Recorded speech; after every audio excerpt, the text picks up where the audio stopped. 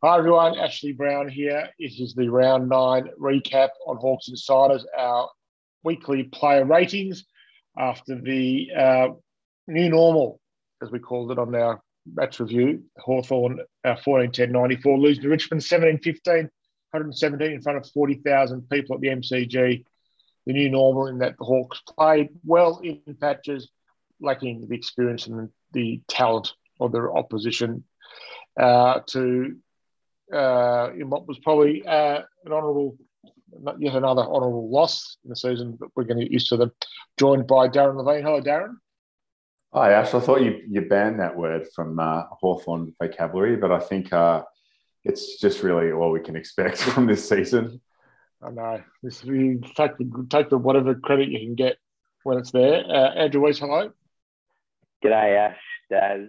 I feel like if we had played this way and lost this game a few weeks ago, we'd have been more disappointed. But following up from the Essendon game, it was a lot more the context of all we want is for the kids to have a crack. And as long as they do that and never say die, then we'll be a little bit happier, even with the loss. So I think especially coming off the Essendon game, there's a bit more exciting. There's a bit more excitement to write about in our post-game wrap, and obviously to discuss tonight. Let's start with, as we always do, because he wears number one, Harry Morrison. He played for the Hawks, 15 disposals. He had 3 marks, 3 tackles, 80% defensive half, 67% disposal efficiency.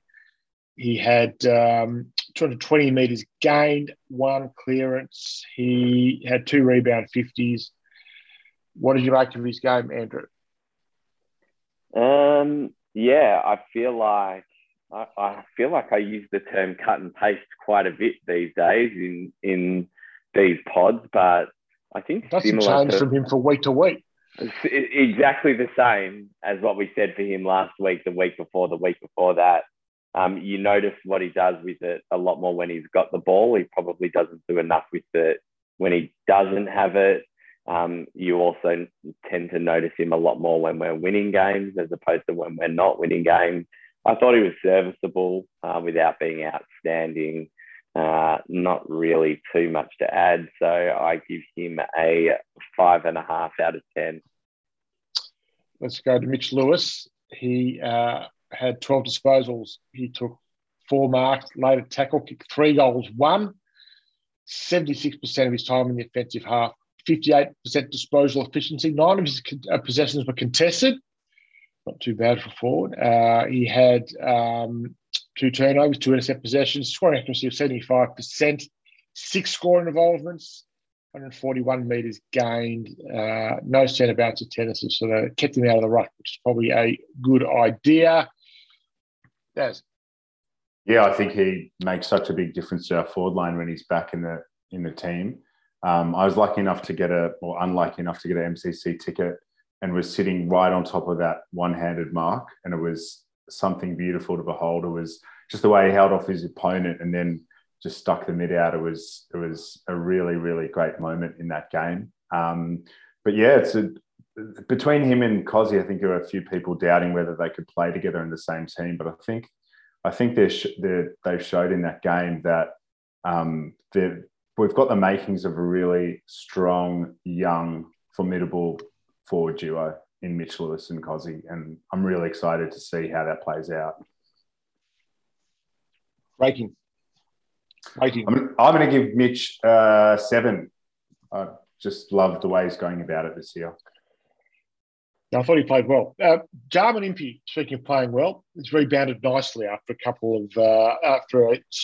a slow beginning to the season. 25 disposals, 8 marks, 2 tackles, 88% defensive half, 80% disposal efficiency, 6 contested possessions, 5 turnovers, 2 intercept possessions, 6 score involvements.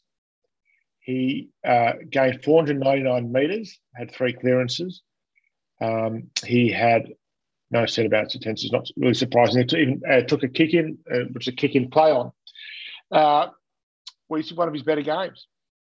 Yeah, it's really interesting because I was sent a few messages early in the game about, what is actually going on with him. I think of those turnovers you were talking about, he had a couple of them early, and I think he really, really came into the game well and ended up being one of our better players. Again, we've sort of said it the last couple of weeks that whilst he's looked a bit slow at times and is still sort of finding his rhythm to take the game on, he's getting into the right place at the right time, and you can actually see him slowly building. He has been quiet the last couple of weeks, so this was definitely a step up. I've given him a 7.5. I thought he was fantastic across the back line, probably one of our best defenders on the day. Here we go. James Worpel, 12 disposals, half of which came in the last quarter. 1 mark, 1 tackle, 1 goal. 50% disposal efficiency. He had 3 turnovers, 1 intercept possession. He took 1 mark, as I said, 158 metres gained. He was in the centre bounce attempts 12 times. Social media didn't wait till final siren to be going after Worpel. He was trending on Twitter, I reckon, all through the game, certainly after half time. I took a few, checked in occasionally onto Twitter, and people were going hard at Worpel as the game went on. Thought his last quarter was okay, a little bit better. I suspect he got a G up from the coaches or from someone at some stage, because I thought he improved in the last quarter. It probably shouldn't save him from a couple of weeks at Box Hill, but his fate might be saved by a couple of things. Josh Ward getting injured today, so concussed, so he won't play next week, won't come back. He might hang on for a week. Darren, the James Worpel account is yours. Yeah, well, I mean, what do you say with that performance? I was pretty generous to Warps last week, and I think this game he was just anonymous in that first half. Didn't even realise he was playing. Second half, credit to him. He's got a bit of a fighting spirit, James Worpel, and I think even the fact that he missed that really crucial goal and then just somehow had the mental toughness to nail the next one, I take my hat off to him there. But really, it was 12 centre bounce attendances for 0 clearances. It's no wonder Kane Cornes is saying we've got the worst midfield in the league, and James Worpel, unfortunately, is a big part of that. I think he'll go back to Box Hill, and I think he'll get the message, and I think he'll play really well there. But it's going to be a long road back into the squad, I think, if he actually goes back there. So he may get a lucky break with his injuries, but yeah, I'm gonna give Warps a 1 for that goal. I think he spent an extended period of time. So he started on the bench, and I think he spent maybe the first 5 or 6 minutes on the bench, came on, got the ball straight away and kicked it straight to an opposition player. And that was his only kick in the first half of footy. So I think he maybe had 3 or 4 handballs for the rest of the half. But yeah, it's really sad, because even those of us that have been sticking up for him in the last few weeks, it's harder and harder to justify that. And I understand what you're saying, Ash, about the midfield depth. But I think that clearly with the era that we're ushering in, it's probably not acceptable to go, yeah, but we'll just play him anyway. Give someone else a go, even if they're a kid that's going to get slaughtered. Or even if it's Liam Shields, who's probably playing his last year. I mean... Or Dan Howe. You watch Box Hill, Daz. Yeah. I assume, he's in the frame as well. So yeah, Howe and Shields are both really good again, and I think they deserve a spot over Worpel, irrespective of where they are in their careers as well. So I think, 1 tackle also is just such a damning stat. Even if you're not winning the footy, you've got to really get involved in the game. Number 6 for Hawthorn is the captain, James Sicily. 24 disposals, 23 kicks, 1 handball to break it down, 9 marks, 2 tackles. Mainly defensive half, no surprise there. 83% disposal efficiency, 7 contested possessions. 8 turnovers, 8 intercept possessions.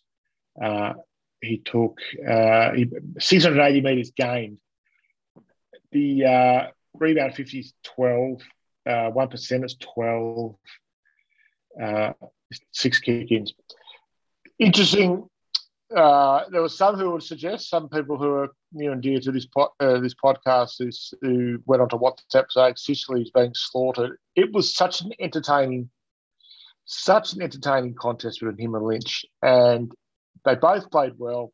It was honours absolutely split. I thought Sicily played a terrific game. He does give away height and weight to Lynch. But Lynch didn't go on and kick 4 goals, but I would have thought Sicily broke even. And did his best to sort of get the new game plan, switching the play and getting the ball moving, which has become what the Hawks try to do. I thought he'd do that all day. And after accusing him of a bit of lairising against Essendon, I thought this was an outstanding leaders game from the standing skipper, Weesey. Yeah, well, a few of us stood by him despite that shot at goal against Essendon. But no, I think that the Lynch side of things, as you just said, Ash, he was still able to control the ball movement out of the back line, the switching of play through kick-ins and able to run off and out of the back line. The key is that he was playing on Lynch. So he was playing in that role as a one-on-one defender at the same time, which is not what he's accustomed to. The stats that you read out on any given day, are absolutely incredible for any defender. Like the 12 rebounds, the meters gained. He was fantastic all day. And as I said on the pod last week, he's clearly for mine in the top 3 of our best and fairest. He continued his form against the Tigers. I've given him an 8 out of 10. That seems a pretty fair mark to me, I would have thought.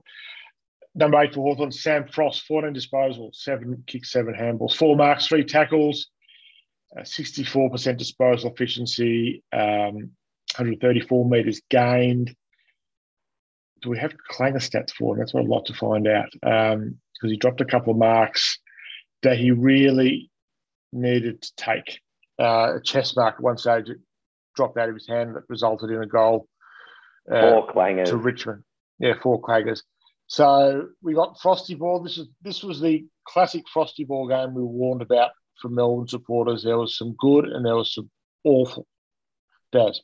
Yeah, I mean, that drop mark in the first quarter really, it's hard to forget moments like that. But I think Sam Frost, when the ball's coming in, I think they had 20 more inside 50s and the ball's coming in all day and they've got quality forwards that can just destroy you in a second. I think he was part of a defensive unit that did okay, just given the amount of footy that was coming in constantly. So Sam Frost, I still back him in as a key component of our backline.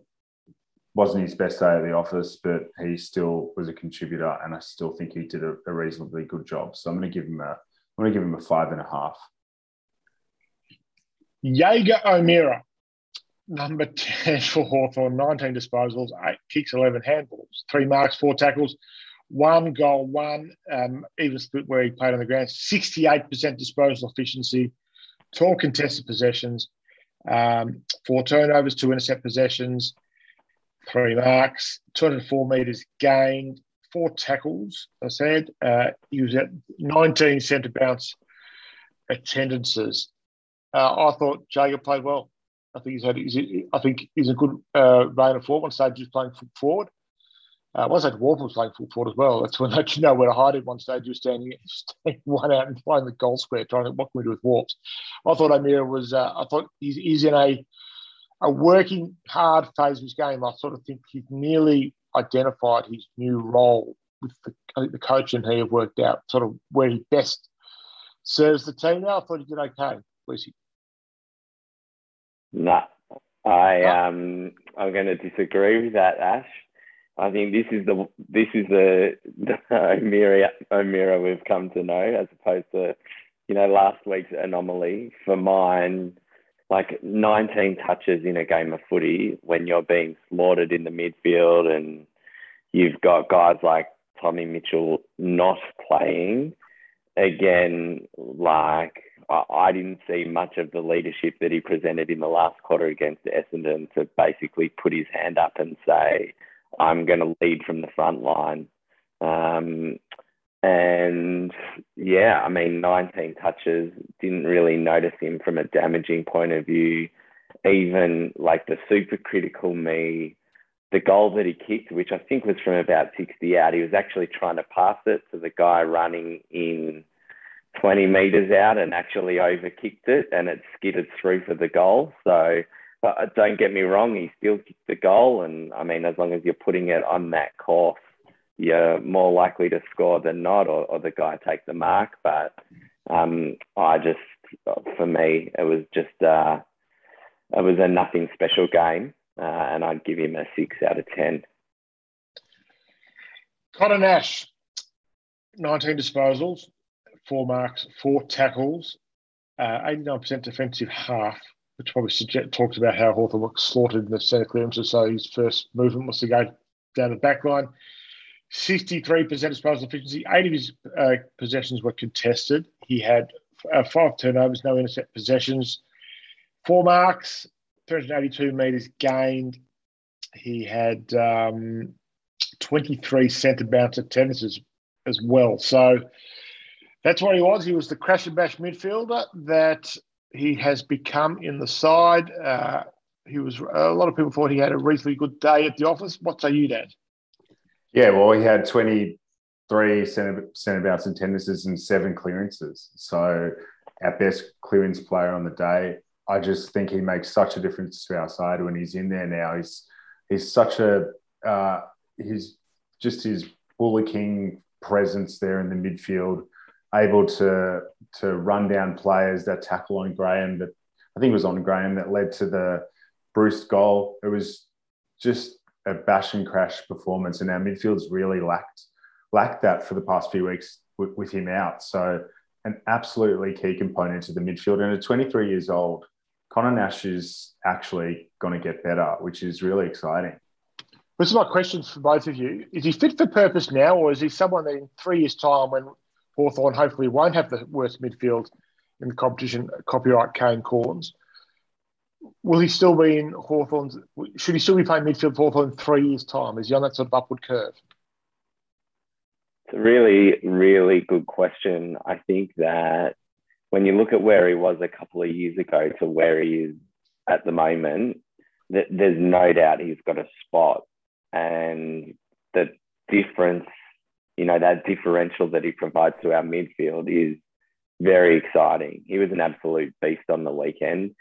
In terms of 3 years' time, if we keep going the way things are now, you'd suggest that he will have every opportunity. But depending on how some of those kids, the Wards, the McDonalds, go in their development over the next 2 or 3 years, how quickly they potentially overtake him, or if he then becomes that, by then we'll be losing Mitchell and Jager, and we've seen what's happening with Shields, and if Watts is still not playing, we're going to need a bigger bodied, more experienced unit. So obviously Jai's potentially got that as well, but there's clearly an opportunity and spot for him in that midfield group. For me, it's just about whether the trajectory of that development continues over the next couple of years. But I've got no reason, based on the last 6 months, to think that won't happen. And he's bloody exciting to watch. I never thought, I'm the first to put my hand up, made some shocking calls and mistakes in the past about players that I've written off, and he's one of them. Because I love what he does, and 12 months ago would have been very happy for him to be off the list. It's a good question, because I reckon Ned Long is the heir apparent to Connor Nash, and I think the way Long's going about it in the VFL and the way he's playing, it could be a situation where Long overtakes him in a year or 2 years' time. So maybe Nash will find another role then, or he'll just continue to get better. At least we've got that problem. I think his ball handling I think he's more confident with the footy in hand as well now, apart from just bashing, crashing, trying to cause chaos. I actually think he's better in close now, in tight with the use of hands. I think he's a vastly improved footballer. Number 12 is Will Day. I'm nearly back to calling him Sir Will Day again. I thought it was a much cleaner performance from the Prince of Waverley Park. 17 disposals, 4 marks, 5 tackles, mainly defensive half, 6 contested possessions, 4 turnovers, 8 intercept possessions, 2 score involvements, the most 374 metres gained. The most telling stat for me for Will Day was 12 centre bounce attendances. Gaz, is it happening? I reckon.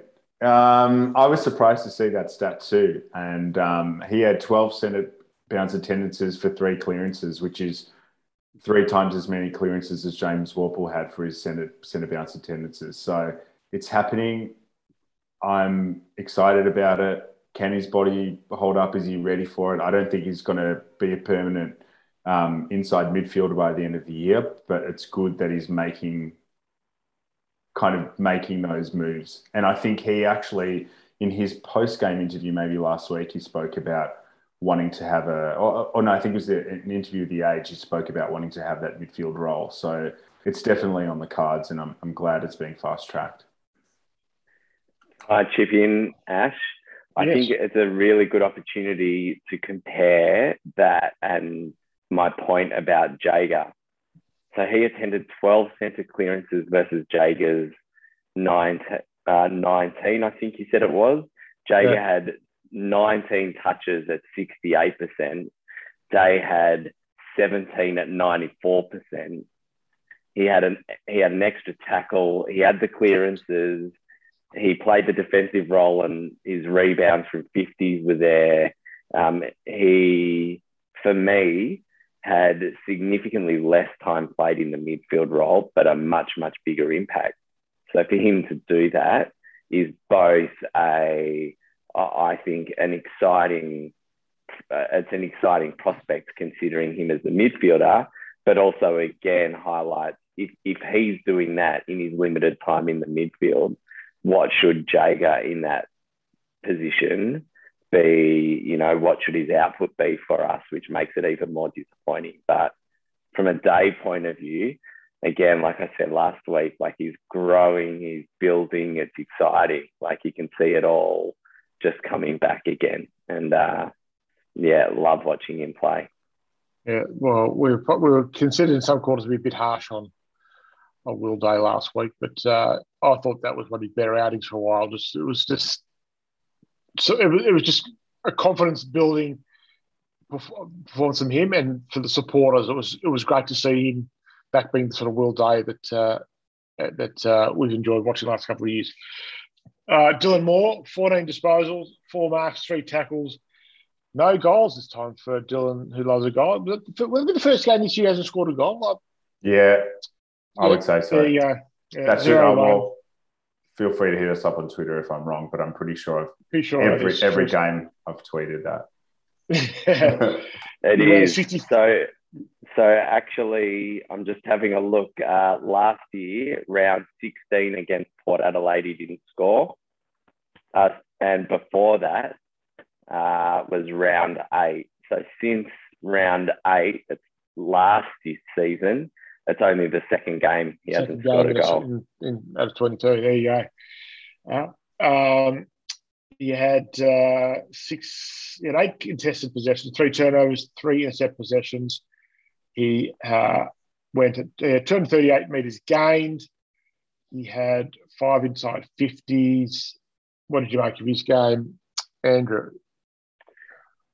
Yeah, I feel like this was probably the game where he contributed the least from an individual point of view for the season so far. Certainly his lowest possession count. He still had somewhat of an impact moving forward. His inside 50s. He had 5 inside 50s. And he had 4 score involvement. So he was still able to hit the scoreboard despite the fact that it wasn't him personally doing it.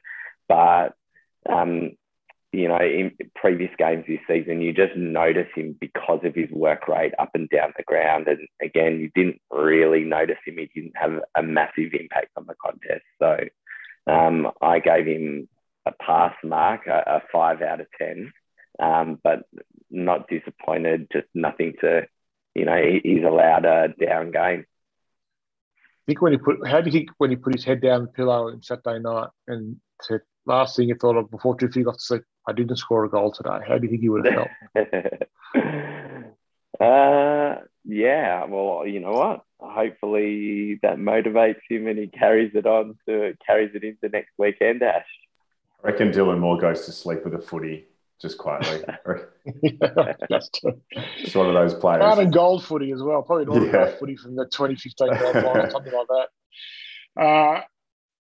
Jack, number 14, Scrimshaw, 13 disposals, 5 marks and a tackle, 77% disposal efficiency, 2 turnovers, 7 intercept possessions, 39 metres gained. What does that mean? That can't be right. Is that right? That's not right. No. 39 metres gained according to this. Well, you know what? I've got a theory on that, and I was going to bring it up anyway. So this actually bolsters my theory that Jack Scrimshaw is handballing it far too much at the moment. He had, I think, 6 handballs and 7 kicks. And when you look at someone like Sicily, 23 kicks to 1 handball, I think Scrimshaw, it could be just a result of him being under pressure, but I also feel like he should be using that weapon left foot that he's got a left foot, doesn't he? That weapon left foot that he has a bit more often, and I think maybe that has to do with his low meters gained, and I'd like to see him kick it more. But aside from that, it's just another copy paste game for Jack Scrimshaw, just a really solid performer. He's actually someone. A lot of people talk about the comparison to Birchall, but he's so much better overhead, and he took a great mark there, I think, early on in the game. Just great pair of hands. It's a 6.5 for me, and I've downgraded him from my usual score because of the handball to kick ratio. Oh, you're on mute. Sorry, I'm on mute. So I did have a drink in the middle of the podcast. Blake Hardwick, he had 15 disposals, 6 marks, 2 tackles, 87% disposal efficiency. He had 10 of his possessions were uncontested. He took 6 marks, all uncontested. He had 235 metres gained. Just another sort of quiet Blake Hardwick was there, sort of performance, Andrew. Yeah, I think the interesting thing to note is that outside of Shard Bolton, who was a standout on the game, as a standout in the game, all of the goals for the Tigers came from their tools. So Lynch with 4, Rewalt with 3, Dusty kicked 3, Soldo kicked 2. So the Castagnas and Graham's when he went forward, Rioli spent a fair bit of time up forward. Even Shane Edwards when he came on, relatively as the smalls, they didn't do much between them. So I actually think he did a pretty good job, certainly better than last week. I gave him a 6. I think that there was nothing outstanding, but I think he did his job pretty well. Lockie Bramble, 20 disposals, 4 marks, 3 tackles, 89% defensive half, 75% disposal efficiency. 7 of his possessions were contested. He had 4 turnovers, 6 intercept possessions, 419 metres gained, and that is about the most from 6 rebound 50s, 3 kick-ins, which is that trusting him to do that a little bit more. Daz, I think he's slowly starting to find form of last year. Starting to find his place in the side as to where he fits in, and seems to be getting better every week.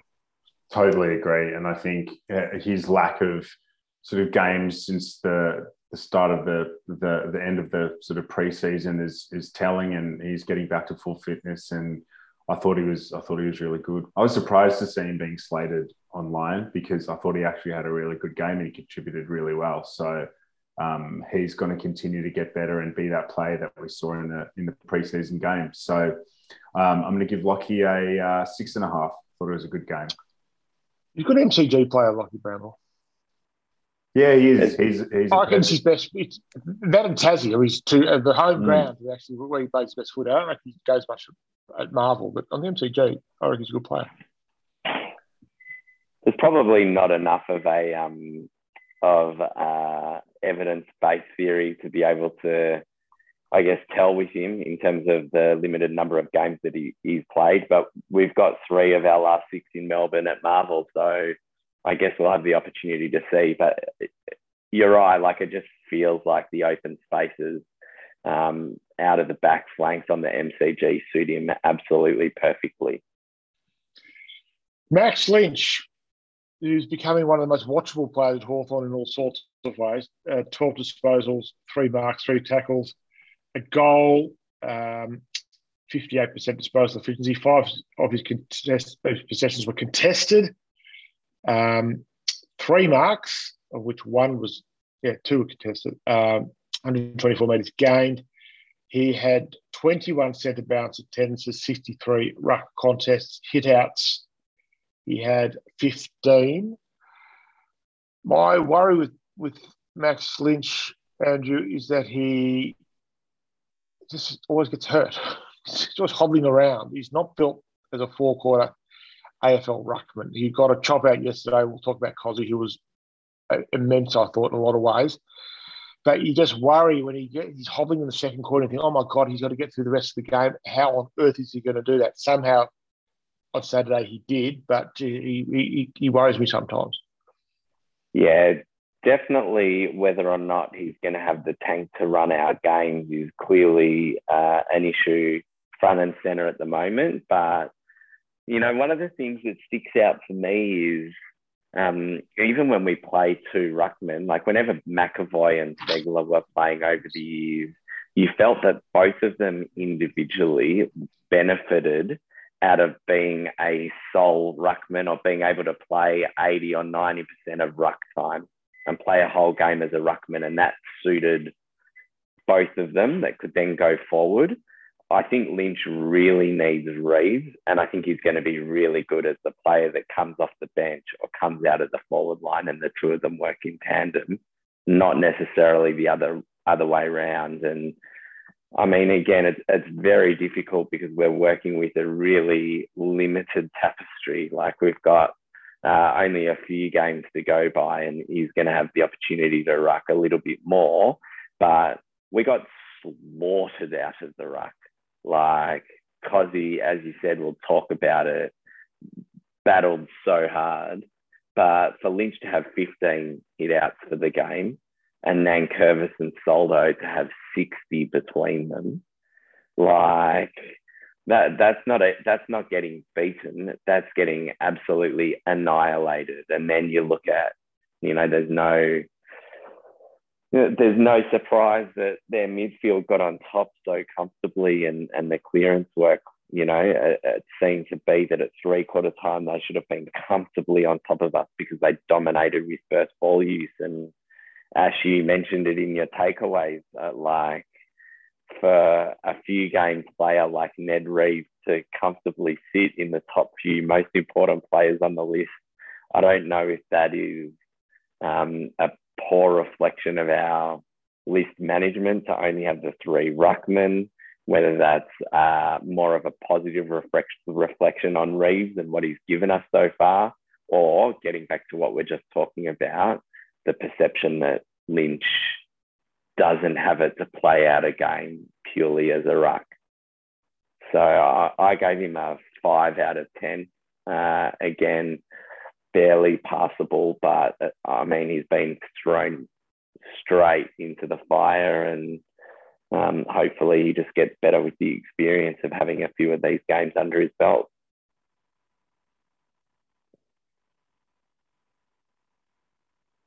Yeah, I think Ned Reeves is going to be a player. It's just a real shame for Hawthorn to haven't been able to see him.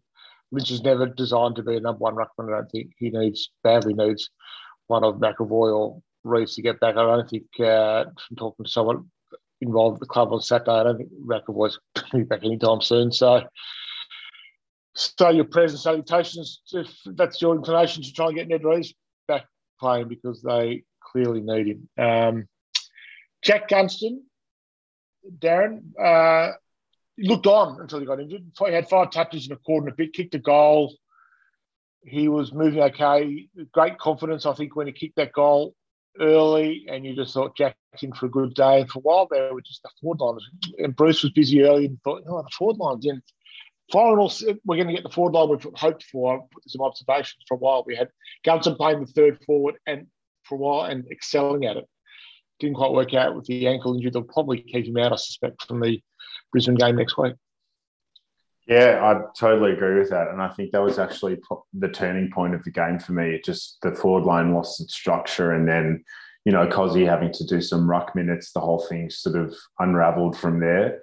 But Gunston, definitely looked on. Definitely looked like he bounced back from a pretty terrible week last week. And that early goal was so important for him.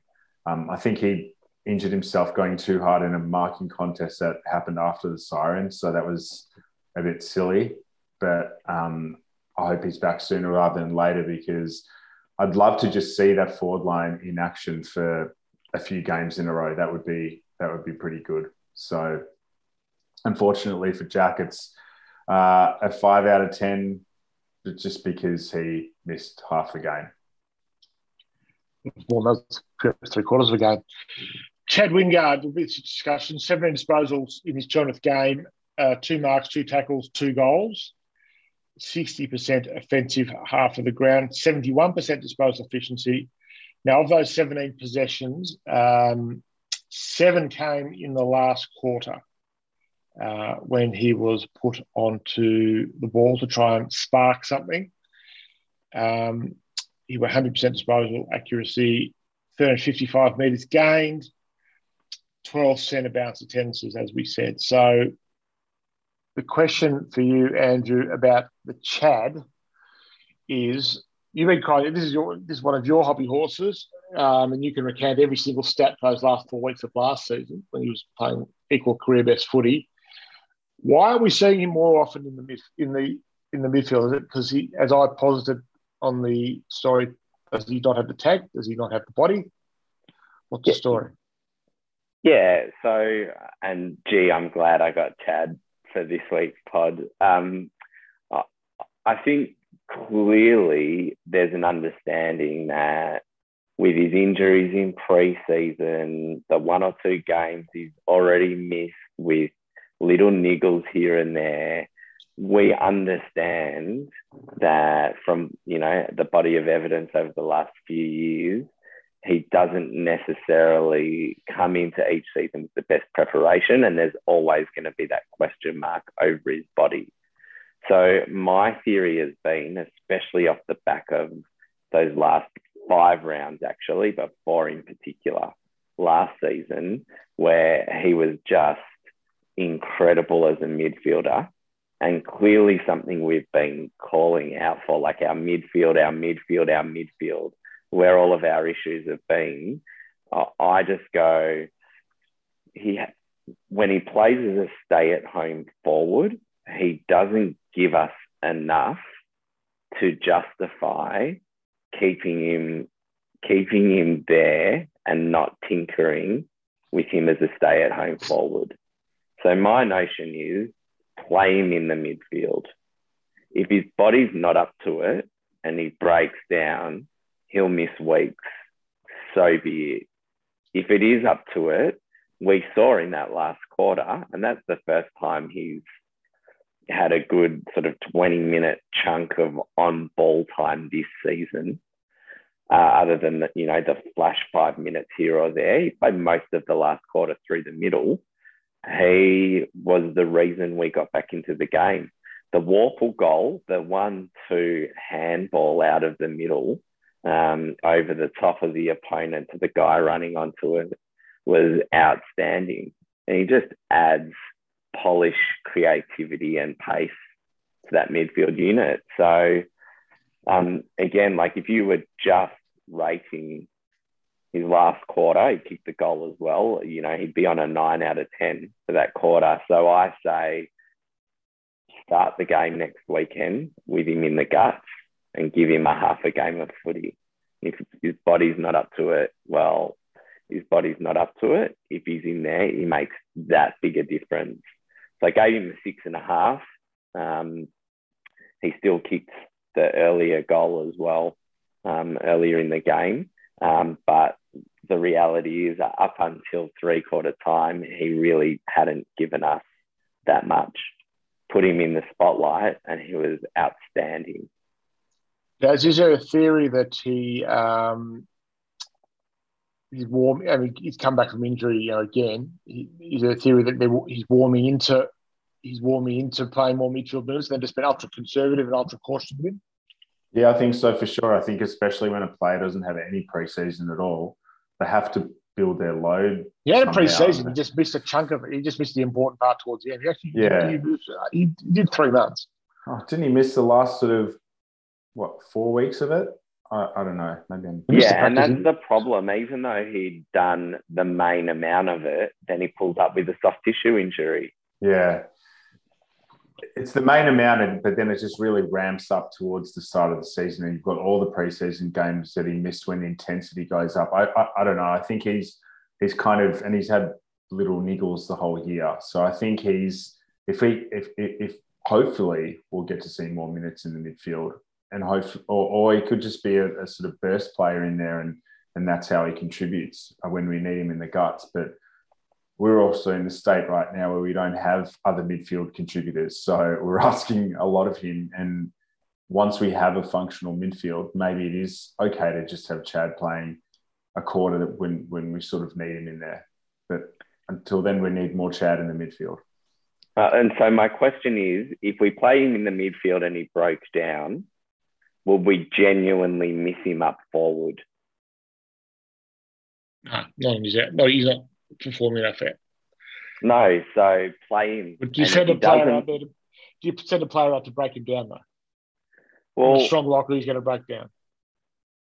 Well, you know, I guess obviously that he and they know his conditioning and his body better than any of us. So obviously there's a level of emotion to this conversation because they will have to manage that load as a result. And of course, no, they're not going to send him out to break down. But again, we saw it in the last 5 weeks, quarter of the season, last season, what he's capable of doing in there. If he's fit enough to play, play him in the gut. Luke Bruce wears 22 for Hawthorn. He had 14 disposals, 3 marks, a tackle, 3 goals, 1. Much better outing from Brewsty this week, 61% time offensive half, 3 contested, 10 uncontested possessions, 1 turnover, 1 intercept possession, 1 goal, 6 assists, 7 score involvements, 3 marks, 2 marks inside 50. He had 3 inside 50.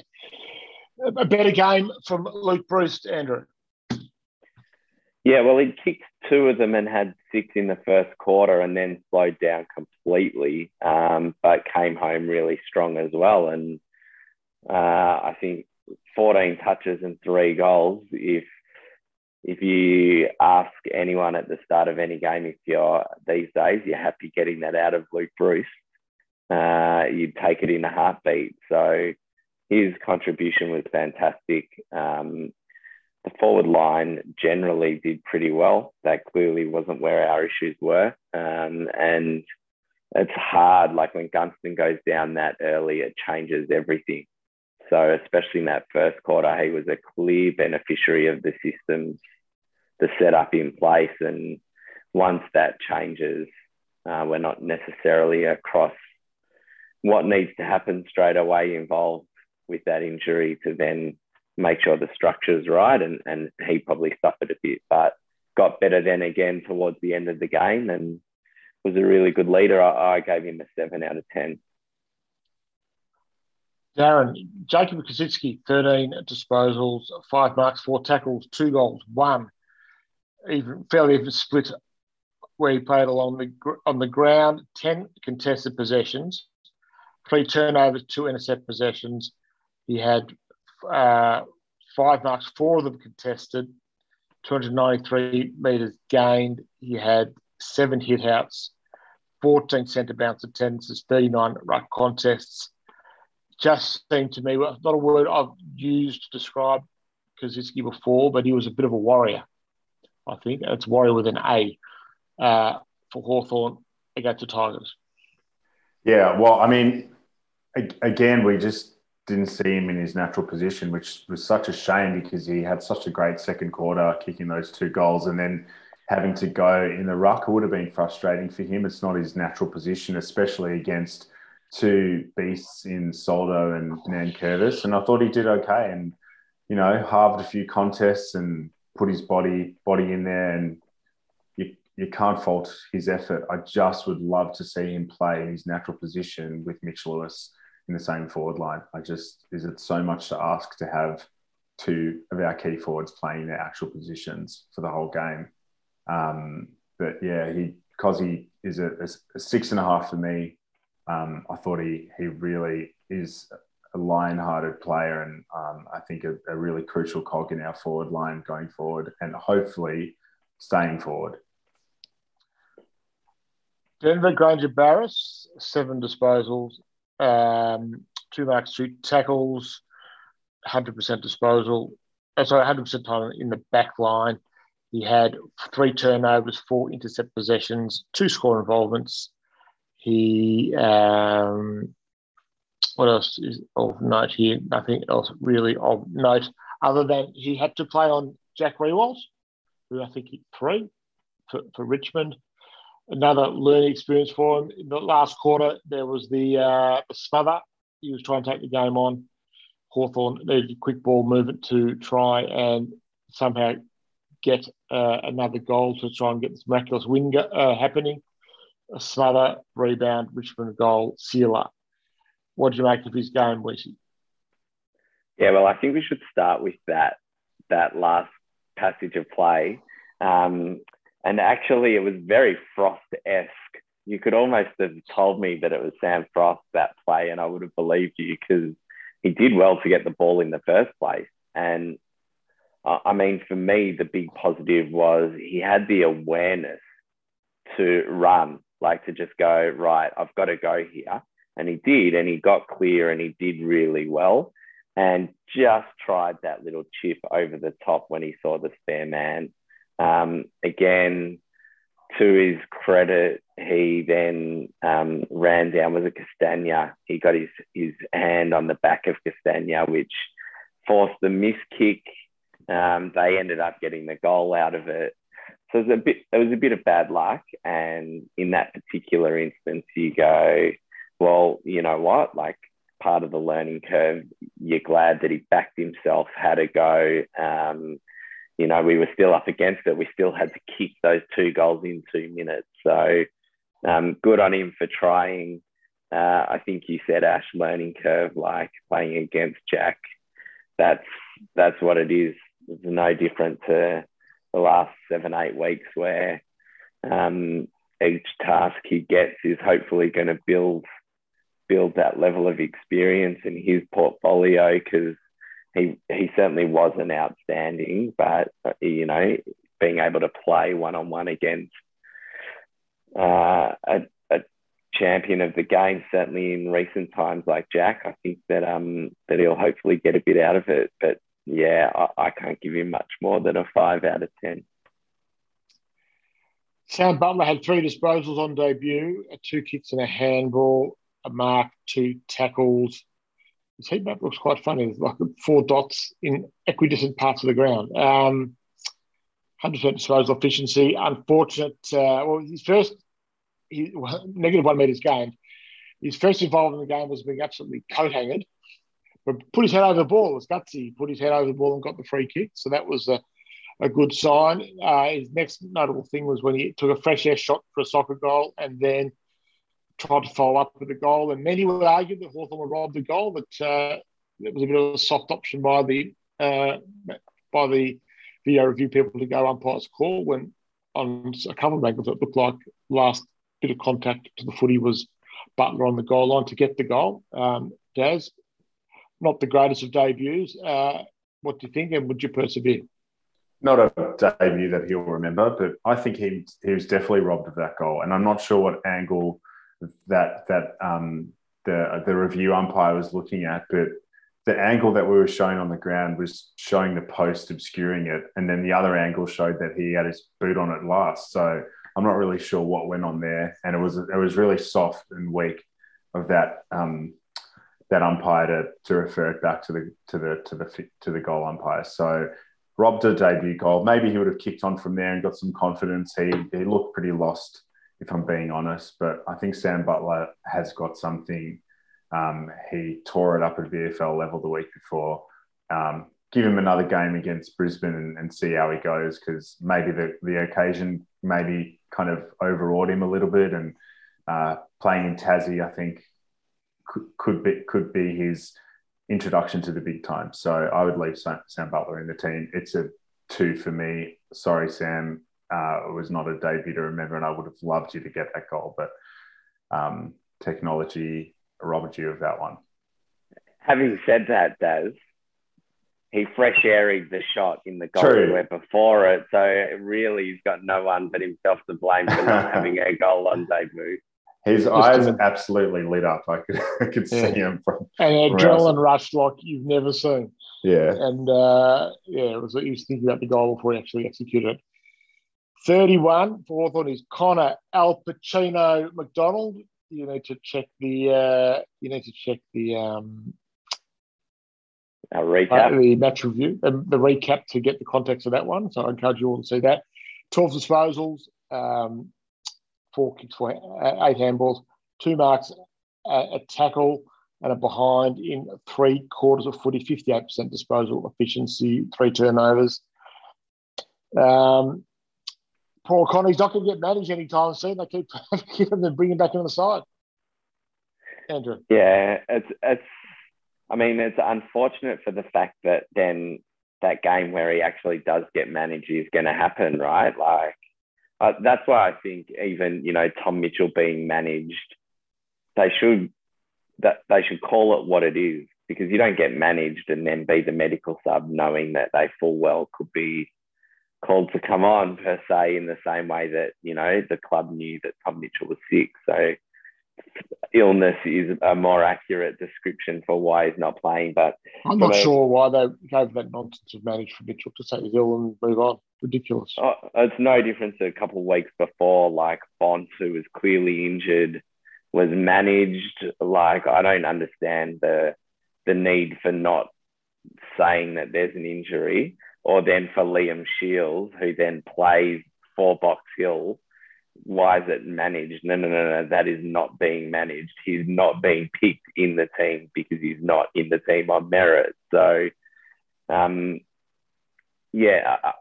just think that with Connor, it was exactly the same as all of his other games. He did look lively when he came on. But it's always hard as well when he's come on for Jack Gunston, who looked really, really good. So it's not a like for like. It changes and messes up the structures a fair bit. The positive is that he got to play another 3 quarters of footy, or 2.5 quarters of footy, or whatever it was. So yeah, another game under the belt. 5.5 out of 10 for me. Finn McGuinness, number 32 for Hawthorn, second last player we look at for this week. 13 disposals, 6 kicks, 7 handballs, kicked it behind, took 1 mark, 1 tackle, mainly defensive half. 62% disposal efficiency. He had 4 of his possessions were contested, 2 turnovers, 1 intercept possession. He's had a notable impact on games last few weeks, Finn, but not so much this time around, Daz. No, I wasn't really sure what his role was on the day. It was hard to figure it out. Was he tagging Baker at one point? Maybe I couldn't figure out what he was actually doing out there. In a positive way, he didn't do anything glaringly bad or didn't turn it over in one of those heart and mouth sort of moments or at a pivotal moment. So at least he's got that going for him, and he seems to be a lot more comfortable with the footy in hand. But it just did not have an impact on that game. So I'm going to give him a 4. The question for the Spaces on Thursday night will be, what role will he play against Brisbane? For all those great midfielders, can we find out what is the role? What do we want Finn to do against the Lions this week? So that's the question with notice for you guys and the others on the Spaces this week. Well, the other question is, what is his role if he's not tagging someone? That's right. Because he's not a ball-winning mid. He's not a classic winger. He's not much of a forward player. So, I've seen him play a bit in the back cuff for Box Hill. But, yeah, it's an interesting one with Finn, and it'll be very interesting to see what Sam Mitchell does with him against the Lions. He's an athlete. Surely he's going to need to and certainly want to develop his game where he's not just a tagger and can find enough of the ball himself to justify spotting the team for when he's not tagging.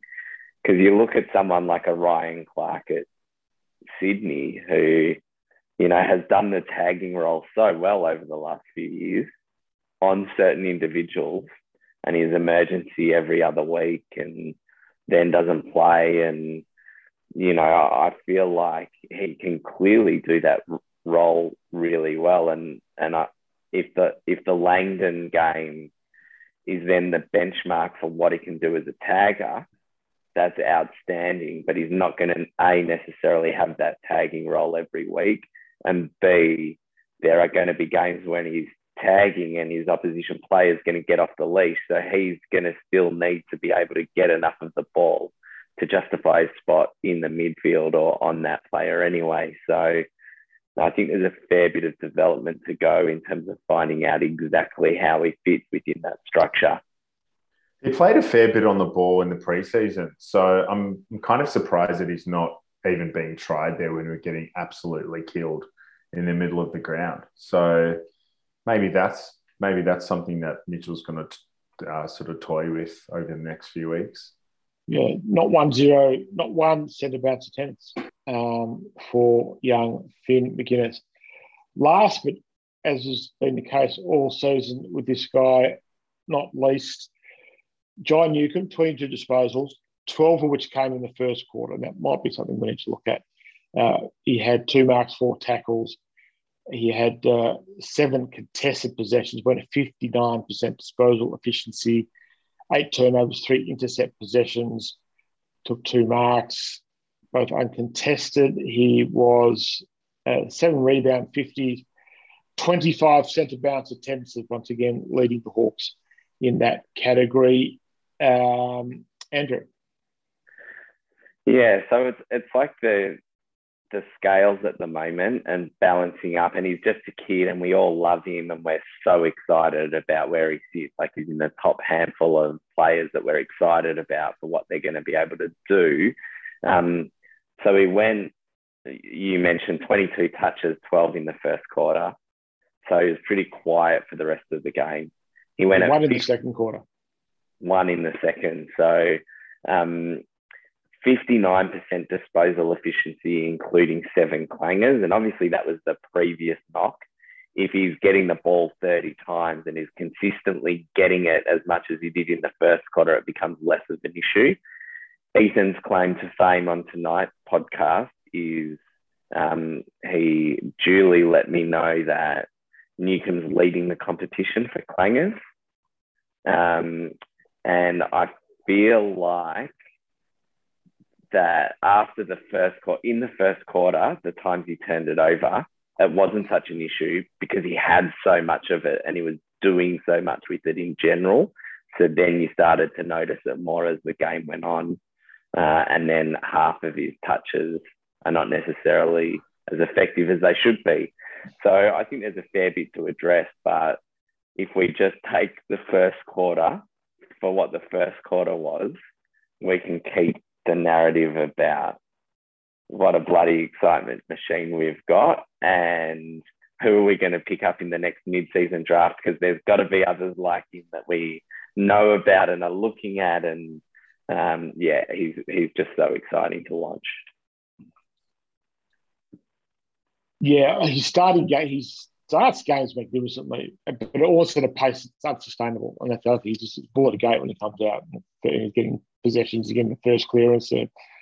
Suddenly, the game's 10 minutes old, he's had 6 touches already, and then you think he's going to hit a wall. He's sort of doing it, but he's still exciting to watch. There are a few people at Hawthorn think he might win the Rising Star this year. They're very bullish about him. I think over the course of the season he might get there. I'm not quite sure myself, but he's certainly playing better foot at the moment than a couple of other lead candidates at the start of the year. A certain number, 6 for North Melbourne and maybe number 35 for Collingwood. He is probably playing better than them at the moment. So there could be some optimism of a deep run in the Rising Star later in the year. Let's see how he goes. Finally, we throw it open to both of you. Go on. I thought Dacos won that one in Feb. And Jane and Horne-Francis in March. Yeah, that's right. The coach, I thought he coached better this week. Yeah, agreed. I think his in-game changes, and there was a lot of adversity in terms of Lynch looking a bit proppy and Gunston going off early. I think he made some really smart moves and just set us up to make that run home, which just did not see coming. I thought we were going to be overrun. And I think other Hawthorn teams may have been overrun by, lost that game by 8 goals.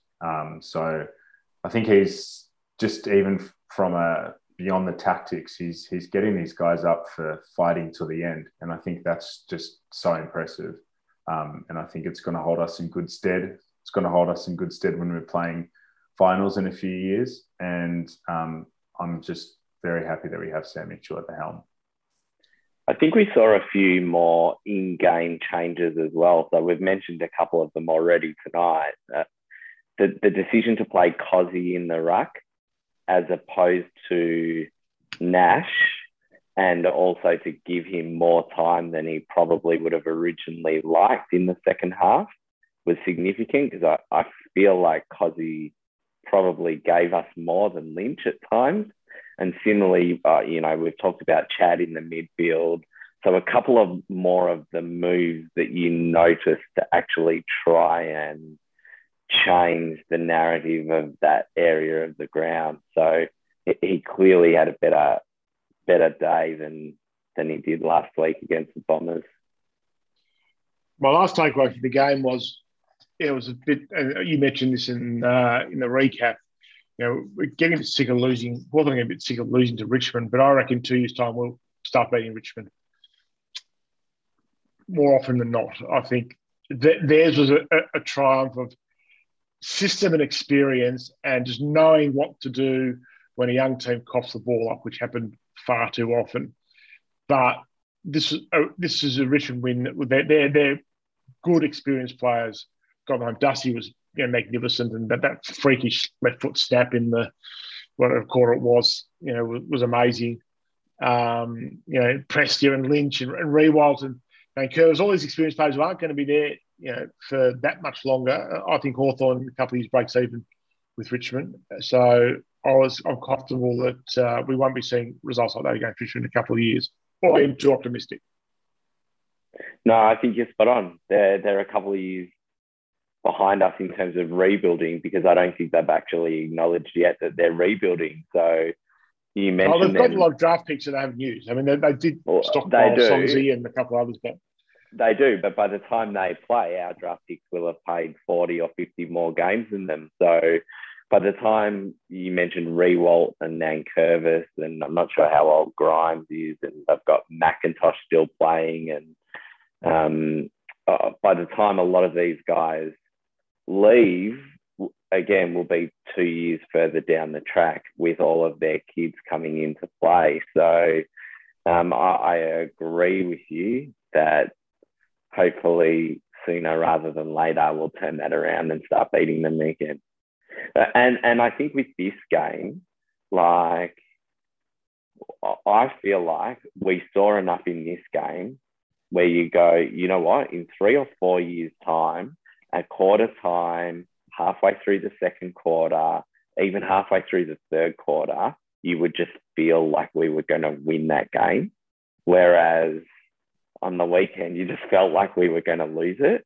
But you've seen enough that we're in the positions and we've got the players, and it's sort of there that in a few years' time, hopefully won't be an issue.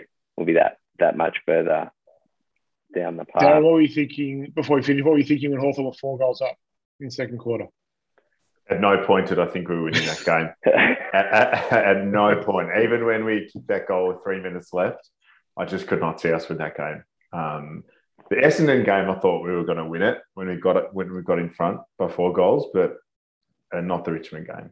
I just thought, again, it was the experience was telling. Dustin Martin just kicking freakish goals. Shai Bolton, who's just an unbelievable talent. And I think Bolton is probably the one that's going to torch us again in a few years out of that group. But he won't have 12 players around him. Well, that's true. I think at that point, Ash, I turned to Hayden sitting next to me, my mate, and said to him, look, we're a massive chance here. If we can be 10 goals up at 3/4 time, we might just be able to hang on. So, yeah, we're clearly at a place where I don't think anyone's going to feel specifically comfortable after the Swans game and the Bombers game, and even this, being the 4+ goals up. I don't think it's going to happen for a while where anyone can truly feel comfortable that we're in a position to win a game till late in the game.